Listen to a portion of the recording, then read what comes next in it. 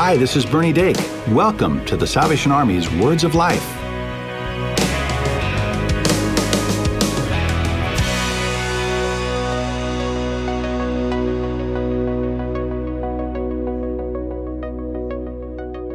Hello and welcome. I am Chris Benjamin, the producer for Words of Life. We really hope you enjoyed our series, Crafted. This was a 7-week series about artists that concluded last week. If you missed any of these episodes, be sure to subscribe wherever you get your podcasts or visit salvationarmysoundcast.org. Before we get started with our next series, Pathways with Major Mike Harris, we wanted to share a special episode we recorded while at a Salvation Army youth camp. This episode is a recording of a powerful testimony from Lieutenant Chris Pachik. From a successful baseball career to a drug addiction, Chris eventually made his way to a Salvation Army adult rehabilitation center that changed his life in a way he could have never imagined.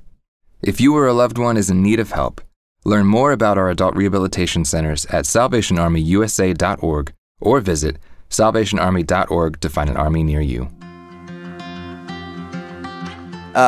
Rank, or am I just me? Okay, Lieutenant Chris Pachik, yeah. So I'm in Waldorf, Maryland. So I was commissioned June of 2018, so I'm going into my 4th year. And I had the distinct pleasure of starting the work in Waldorf. So for my commissioning, they handed me a flag and said, go plant it. I said, what? I'm new to the Army, what is this? It's funny because like when you're in the little tunnel before you get your appointment, you line up with your session mates, right? And everybody's talking about where they think they're going and it's all exciting. And I just said, I don't care. Let me go assist under some rock star officers, right? Because I don't know anything, but I want to know. I want to be good at this. I want to serve the Lord well. And God said, oh, is that all you think I can do? Is that that's all you think I can use you for is, to just do this one pigeonhole box, put me in a box situation? And he said, oh, okay, well, here you go. Wow. Man, so I was introduced to the Army by a beautiful lady in a black robe that goes by the name of Judge. So I got in some trouble in my previous life. So back up a little bit. I played some semi-pro baseball. I played independent ball. Played 4 years of college, like pretty real baseball.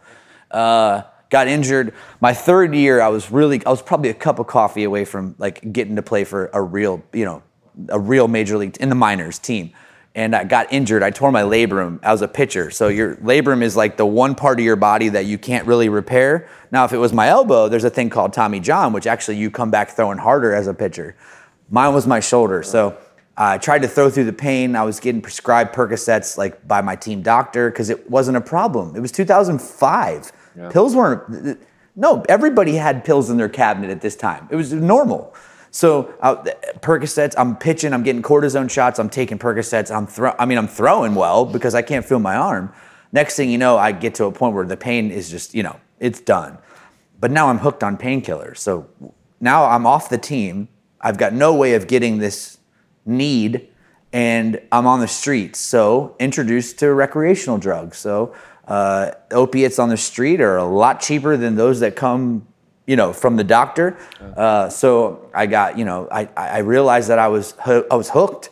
So the moment I stopped having them, I didn't know I was an addict because I was like, oh, okay, no more Percocet. That's fine. I'll live my life. And I got violently ill through detox. Yeah. And I was like, oh, I need these things.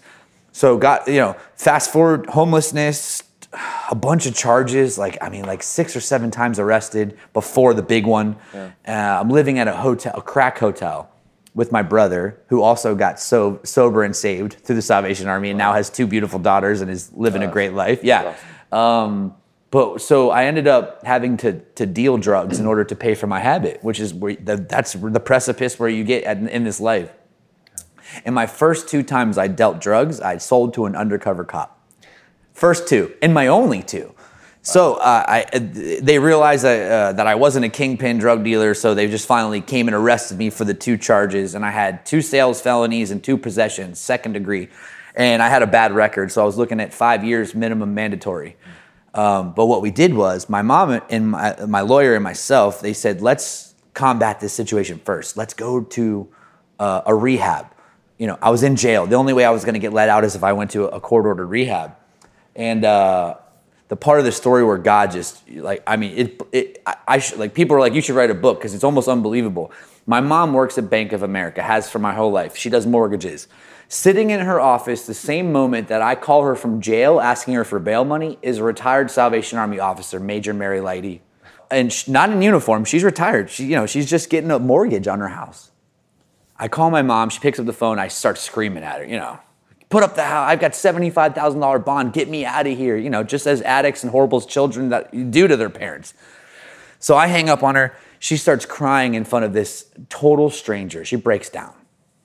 Major Mary Lighty, anybody that knows her, she's an angel. So she's a retired officer, not a retired Christian. So she sees that, walks over to my mom, starts praying with her, what can I do to help? My mom says, my son's a drug addict. He can't get out of jail until we get him to a rehab center. I've been calling the Salvation Army, but the list is 2 months long and I can't get him in.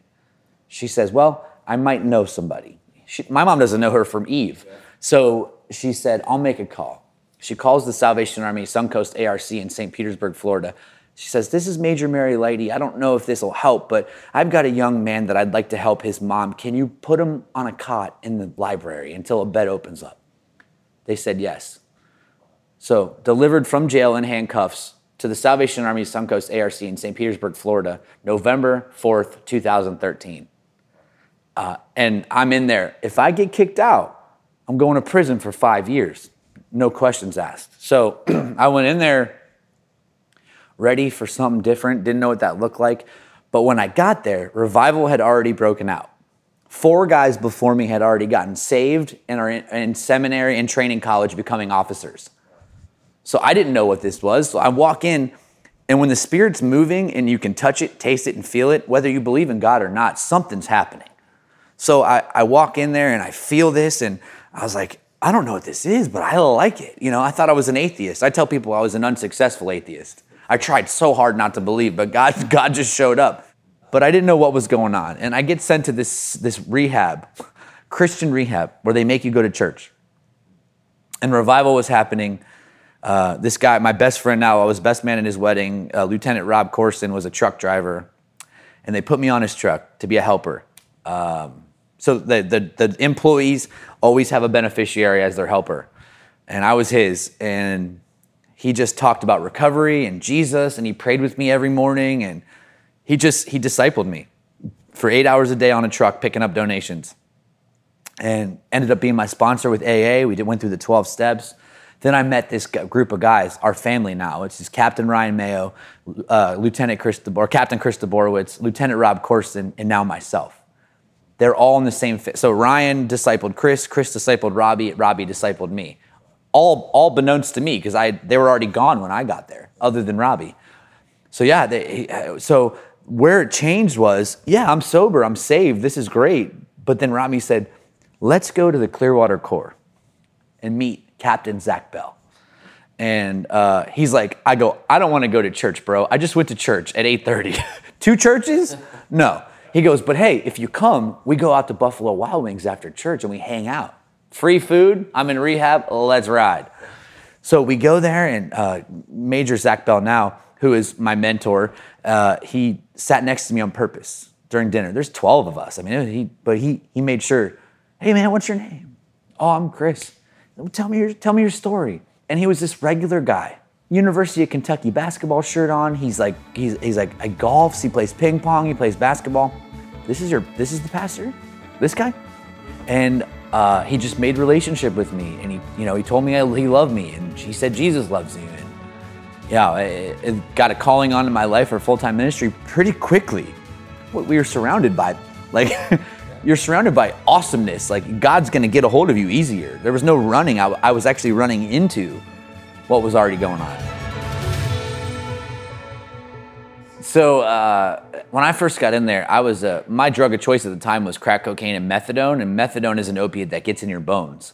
It's supposed to get you off of heroin, but you get hooked on it too. It's like a parallel move. So I was in there detoxing off 250 milligrams of methadone a day, cold turkey. So did 30 days in jail. Now I'm at the center, still detoxing pretty bad. So I couldn't do much manual labor. So I go in there and they put me in the warehouse, and I was hanging clothes, and So you hang clothes to the thrift store, and donations come in. You unpack a bag, and you hang up shirts and pants, and then it goes through a production supervisor and slides over to the stores and all that. But to me, it was just like they call it work therapy for a reason, because it is therapeutic to do something for God first and foremost. But for where you at the end of the day, you lay your head down and you say, man, I worked hard today. And that's what I did, and I loved it, and I took pride in it. Finally, I get on Robbie's truck, right? Only about 30 days in, and we were picking up donations, and I'm watching Robbie interact with these donors and telling them about Jesus and telling them about the program and telling them about me and what we're doing. And I'm just like, this is awesome. So the day-to-day, you go to meetings, there's classes you got to take, like, counseling classes and what addiction is and what happens in your brain chemistry. Then there's like classes on like sexual lust and things that, we need to know as men, because it's a men's program. Then you take your Bible classes, you got Bible studies, you've got church on Sundays mandatory. And with my administrators at the time, Captains Gary and Liz Wilson, who are now Colonel Gary and Liz Wilson, you had to have a sponsor. In NA, AA, CR, any of these 12-step programs, and Captain Colonel Liz now would walk by you and say, "Who's your sponsor?" She cared about us like that. You want to talk about incarnational living? Those two never left the center. I never didn't see them there.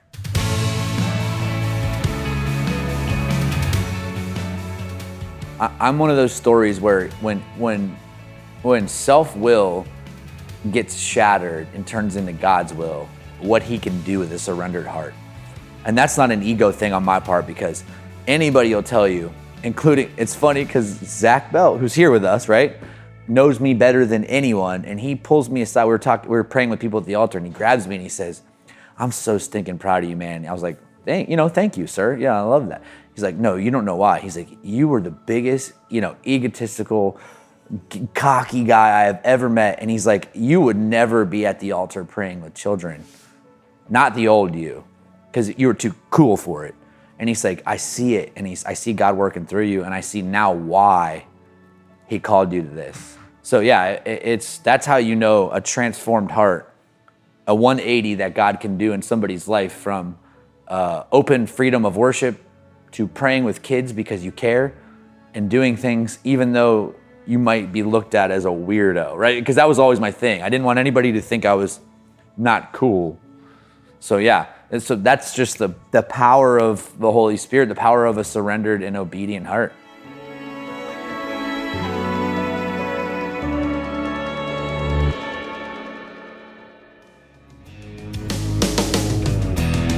The Salvation Army's mission, doing the most good, means helping people with material and spiritual needs.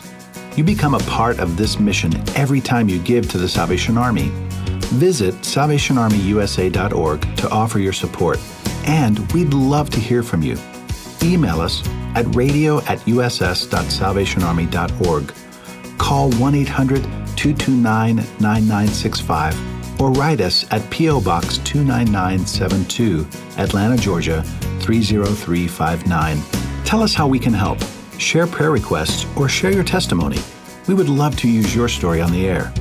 You can also subscribe to our show on iTunes or your favorite podcast store, and be sure to give us a rating. Just search for the Salvation Army's Words of Life. Follow us on social media for the latest episodes, extended interviews, and more. And if you don't have a church home, we invite you to visit your local Salvation Army Worship Center. They'll be glad to see you. This is Bernie Dake, inviting you to join us next time for the Salvation Army's Words of Life.